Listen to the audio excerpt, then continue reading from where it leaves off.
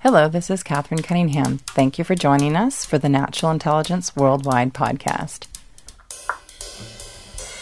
While it's true that blockchain technology is in its embryonic state, world leaders are still seriously evaluating the core province of their products, rethinking their value chains of trust, and seeking greater efficiencies in their manufacturing operations and distribution of products. This year, especially at the World Economic Forum, we've seen a lot of real progress in the circular economy discussion. In fact, it's been at the heart of the global trade discussions. Tech companies and global consumer brands are innovating products and labeling to put a transparent price tag on waste, as well to convert waste into wealth again and again throughout their supply chains and even in the supply chains of other companies and other industries. In my interview with Leanne Kemp, founder and CEO of Everledger, she shared with me how companies are rethinking their products, rethinking their supply chains, and even rethinking how they can recycle resources among companion supply chains outside their industries to optimize the circularity of their products. Leanne is at the center of the Loop conversation at the World Economic Forum on what the circular world looks like in the future. Let's tune in to hear what Leanne has to say about what the circular economy and circular ecology of the world looks like in the future. I'm sitting here with Leanne Kemp. She's the CEO and founder of Everledger. Good afternoon. Good to see you. Leanne, you're one of the lead experts in blockchain.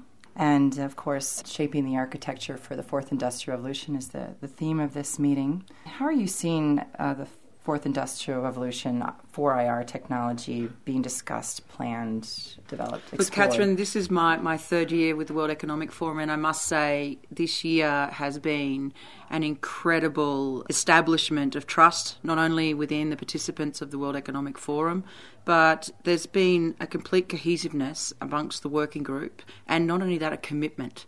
We're actually seeing today a commitment to change.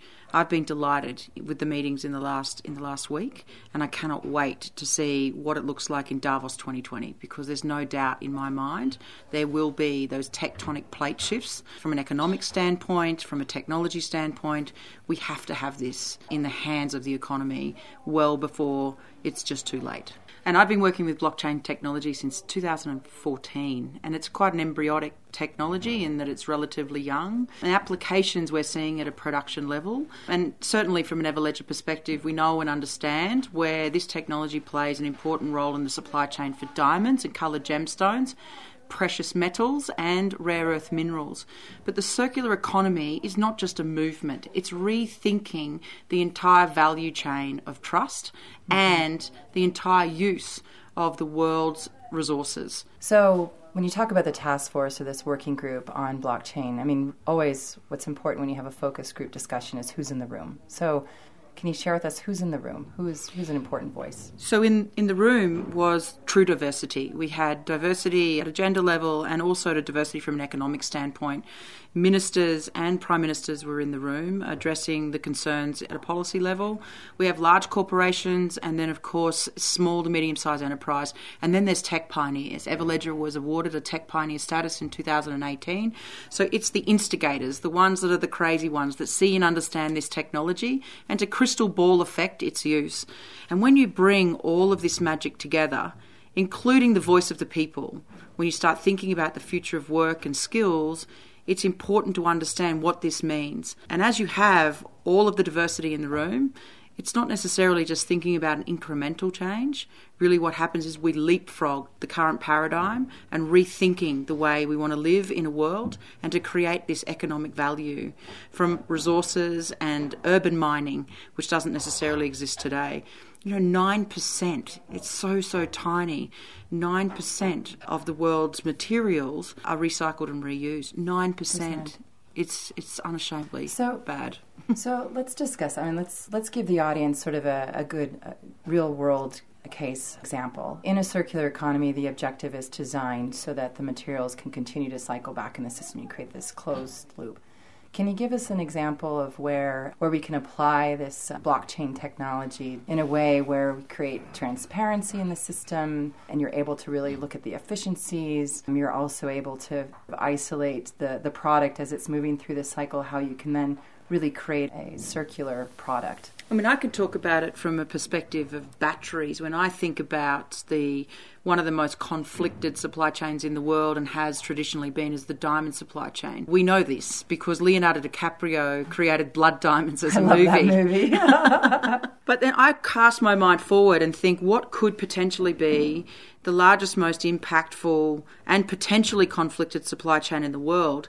And it's very clear it's just something to do with stored energy. There isn't a device, a person on the planet, a house that hasn't some reliance in time over stored energy. I mean, you have a mobile phone in front of you, a laptop again, and unashamedly we have more than one device. And I certainly know from my perspective, I would probably have 2 or 3 devices a year. I either drop it or smash it, or the new version comes out. But what happens to all of this electronic waste? That e-waste. The e-waste and batteries within that product even so. So if you think at rare earth minerals, the traceability of cobalt and lithium are critical components to the battery supply chain. And then I'm not even talking about what's happening with the movement to electric vehicles. When you think about electric vehicles, what do we do with batteries that have been traditionally used in mobile type devices like cars? Can they be reused and repurposed into stationary stored energy on the sides of homes where solar is being captured as a part of the energy consumption for houses? So there's really 2 parts. The first part is traceability, core traceability of products or components within end consumer products. And then what is the life? I think typically manufacturers have thought about, I'll make the product, and it's been a race to the bottom. Cheaper, better, faster. If we can't make it in China at the right price, we'll move to India. And then when India exhausts itself out from its economic advantage, then let's move to Thailand.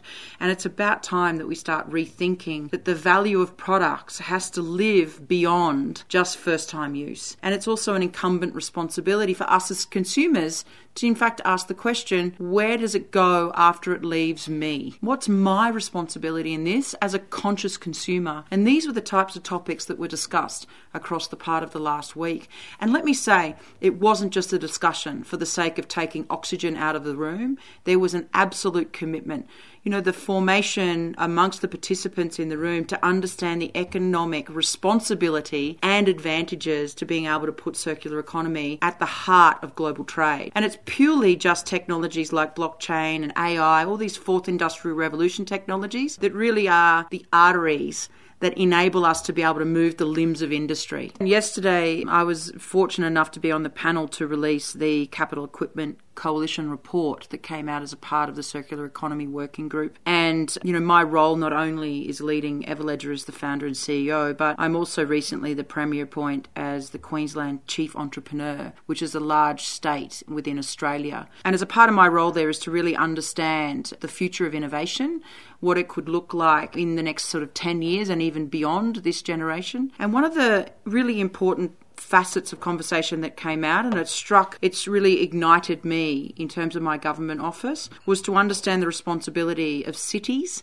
and governments as a part of this evolution. Typically, governments have looked to ensure that we have incredibly important and stable infrastructure. We have the balance of skills and work so that we can provide for a livable city and, of course, a livable planet. But when we think about our taxation system, we tax for waste. But if we start to understand some way of being able to reward for the reuse of waste, hence moving towards circular economy, this is really a very different way of thinking from a government perspective, even from a householder's perspective.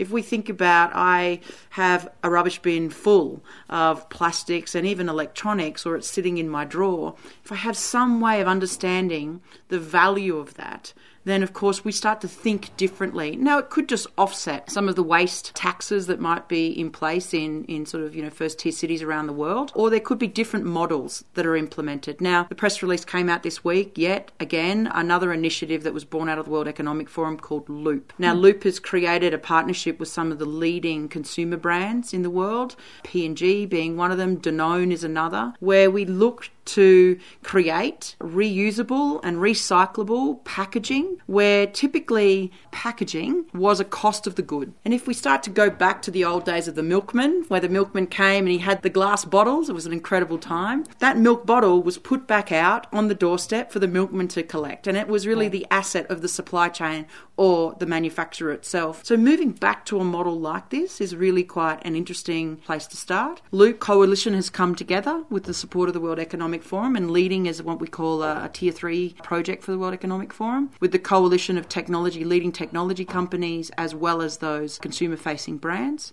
and launching into major cities, so New York and Paris, to be the first two in the world. Right now. This is not something in 2020. This is not 2030. This is happening today. How would you characterize the cities that have been the earlier adopters? What is it about this loop technology, the value that they see in the circular economy that's driven them to become more involved in your work with Loop? Look, I can speak from the heart of Queensland because I'm the chief entrepreneur and I understand the importance that our government has placed on innovation and on environment. And I think a lot of that really comes from the fact that we're a custodian of one of the world's greatest global commons, which of course is the Great Barrier Reef. And as we start to see and understand the changes that are upon us in one of God's willing assets, it's an incumbent responsibility. So it's at the very beating heart of our culture. And of course, we also have the Daintree Forest, which is our own Australian version of the Amazon. And these are at the very heart of Australia. So for us, it's not necessarily a nice to have. This is not a talking point for government. This is actually an incumbent responsibility to ensure that the next generation has these global commons to enjoy.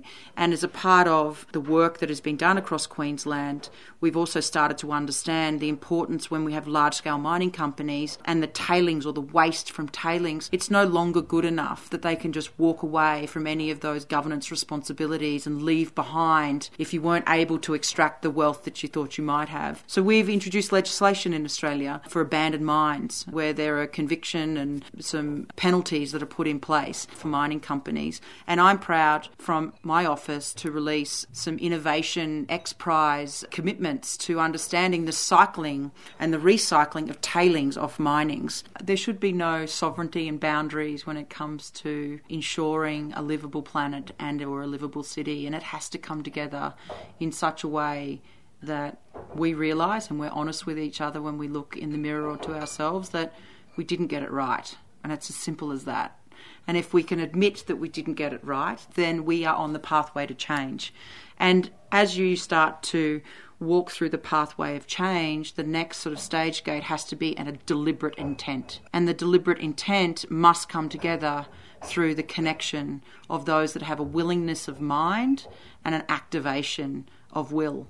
So this is the piece that I think I've certainly seen here. I've felt it and I've been a part of it.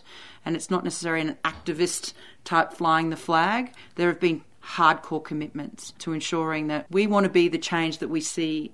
And it's certainly core to my heart that I want to be the change that I see in the world.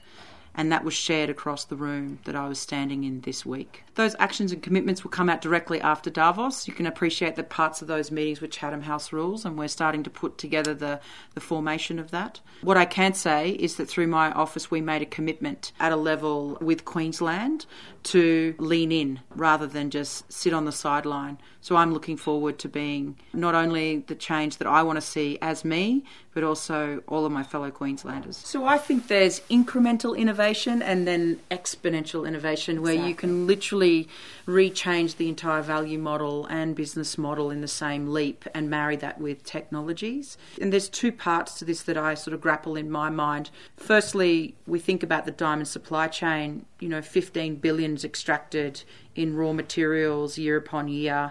And by the time it hits the mid-tier of the market, it's 47 billion. It's a rock. It gets cut and polished.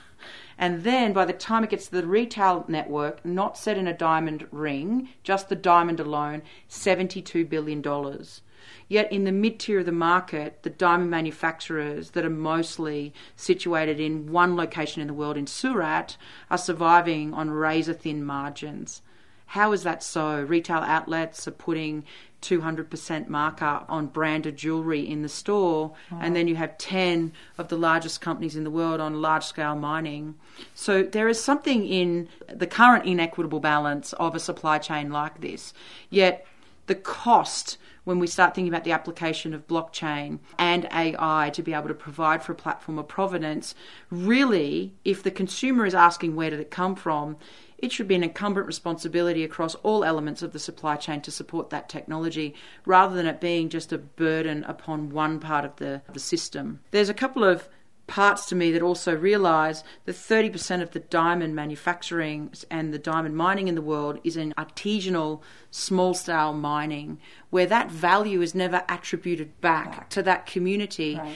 The same too exists in coffee beans, bananas, everything. Mm-hmm. So this same example prolificates out across many different examples. And so it's the brave and the willing to be able to say enough is enough. How much profit is enough profit? So then we start beginning and thinking about triple bottom line.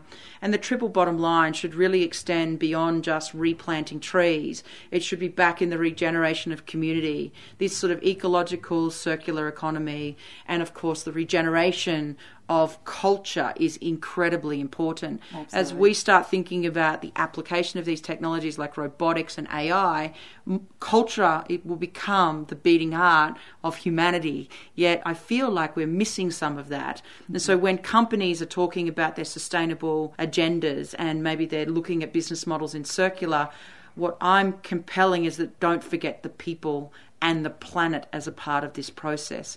And this was really the core that sort of came out as a part of the discussion points. I think there was a statistic that came out with the FAO that for most of the food producers in the world, the actual ones that are farming the food that we eat globally, that they receive something like 7 cents on the dollar. And so when you think about the huge opportunity to economically empower people who are providing us these resources from the ground, the opportunities they might have to then take that capital to then, in an entrepreneurial way, provide for better education and health. And you can really start to see how just by essentially creating transparency in the system and linking the consumer with the products that they're buying and really understanding, like you said, the provenance, the origin of these products, that you can unlock so much true economic sustainable development potential in these communities.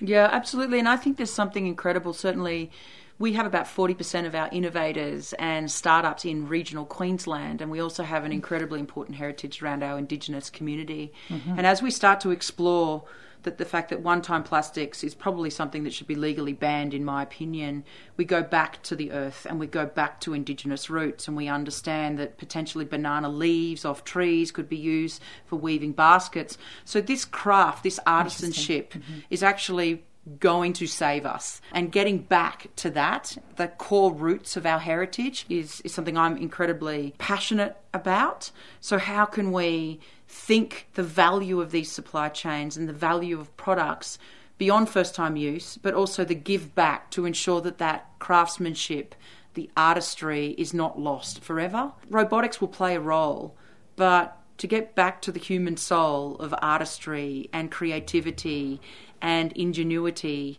is really where we will actually thrive as humanity. Well, and if you can think about blockchain technology and the other technologies as essentially transactional tools so that you can track the journey of a product through a system, but to redesign and reimagine the system, and like you're saying, to decide to source different natural products at the beginning of the cycle that naturally decompose is really, I'm happy to hear that it's really part of the conversation.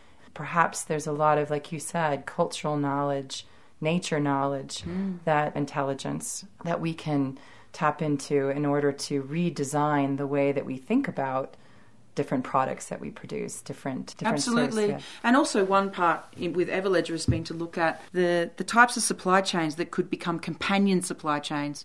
So the extraction of e-waste out of laptops and mobile phones and even industrial equipment hold precious metals. And those precious metals can be reused and repurposed into the jewellery supply chain. So it's not just necessarily... Oh, interesting. Yeah, so these types of companion supply chains, who would have ever thought that Apple could become one of the greatest suppliers to Tiffany's? Potentially it could be. I never thought of that, of course, as we're thinking in such a connected, systemic way. At these conferences, exactly these sorts of ideas start to come to the forefront. You've opened my mind to all kinds of ways in which the circular economy is not just then siloed in different industries, but actually Correct. It's probably one of the most cohesive ways to truly get the double helix effect across an economy. And then there's no competition friction. A part of the issue in trying to solve for circular within one industry is that there's these competing tensions that occur because they're all competing for the same. But if you could bring circular economy up as companion supply chains, then actually the willingness to participate and cooperate becomes amplified. How do we get consumers excited about this circular economy and thinking about the life cycle of products? And when they're wearing a pair of pants, that we understand sort of its origin, and we know that it's going somewhere, and it's not just a static product, it has a life. Firstly, I think we need to have thought leaders, fashion leaders in the space where we can proudly enable the wearing of those clothing. Sometimes there is a part of society that looks down upon buying second-hand clothing, and I think we're well beyond that now. We're all grown-ups at the table and we understand there's no shame in that. In fact, it's a beautiful thing to do. I certainly applauded Gap more recently, where they had a Gap for Good as a part of a front facial section of their store in New York, where I could literally take my jeans in that maybe I'd worn a hole in the knee, and for them to be able to then reuse and give it a second life. So, the cross-fabricking on fashion is really something quite interesting. And it just comes back again to the artistry. Yes. Where I can see your shirt could apply to me as an awesome piece of fabric that could be a pocket on my jeans. Right. Why not? To give it a second life, a facelift. Right, or plastics becoming clothes that we wear. Correct. And, so let's take the textile industry, for example. And I can imagine you've got all kinds of different brands that are associated with different fashion products and clothes. How important is standardization in this industry? And I guess this would just be an example for other industries in really engaging in the circular economy. Look, I think standardization is incredibly important because it becomes the common language across an industry or even across a technology. There are a number of existing standards bodies that exist. ISO itself is an international standards authority, and they apply certain standards, particularly across technology. And when we start thinking about barcoding on consumer goods with GS1, that's another standard as well. But it's interesting to me because the engagement piece, actually, I think there is a standard. There's certainly standards in terms of manufacturing and textiles, but the real answer to this is in the labelling. And if we think about the label that's on your jacket and on my pants, and I look at that label, I would be more concerned and I would want to know about the CO2 footprint rather than whether I should put it in a dry cleaner or actually have cold water. So if we started thinking about, and we've got the percentage of polyester and cotton and all of the fibres that sit beneath and with it, but even if we had an education piece on the back of the label, and who cares about sizing anymore for me? I'm nearly 50, so I don't care if it's an L, an XL, a medium. Let's get rid of that too. But no, on a serious note, if we were to actually then start to understand where polyester could be reused, even just to be able to have that as an indexing of information, an education piece, then I would want to contribute. I'd want to know where my favourite jacket went. I'd want to see the next life of where my loved possession ended up. So I think there's something in the labelling that's really quite incredible. Everledger did a project towards middle of last year when we were with COP24. And it was to look at the diamond supply chain because there's a lot of talk about synthetic diamonds being sustainable and is better for the environment than the traditional natural stones. And as we began to capture data across the supply chain and look at manufacturers within our industry that were able to capture CO2, that were using water in a regenerative state, that were repurposing that water with trees, then there's green factories that exist within our industry. And as we connected that, we started to really understand the CO2 footprint of a diamond. Now, there's early stage research that's being undertaken, and thank you to De Beers for doing this, in looking at a carbon neutral mine, because there's some background research that the tailings off diamond mining actually can absorb the CO2. So what's really fascinating for me is that when you then compare the natural supply chain of diamonds to synthetic diamonds or man-made diamonds that are in a nuclear reactor sitting in countries around the world, and I can guarantee they're not using solar panels to help power those babies. It's very clear that there's a disconnect between the reality and the aspirational view that synthetics might be a better way to, save Mother Earth. So it's this taxonomy, it's this data alignment, and it's this dialogue that has to be put together. And we already have the platform for the world to see this, and it's in labelling. It's on the labelling of your shirt. It's when I go to buy my diamond and I can see the Everledger story. It's on the back of this Apple laptop where it's actually got a plate already. So it's these standard bodies that need to stand up and actually start to talk the talk. So the technology's here. Exactly. Right? The point. willingness is here. The millennials know.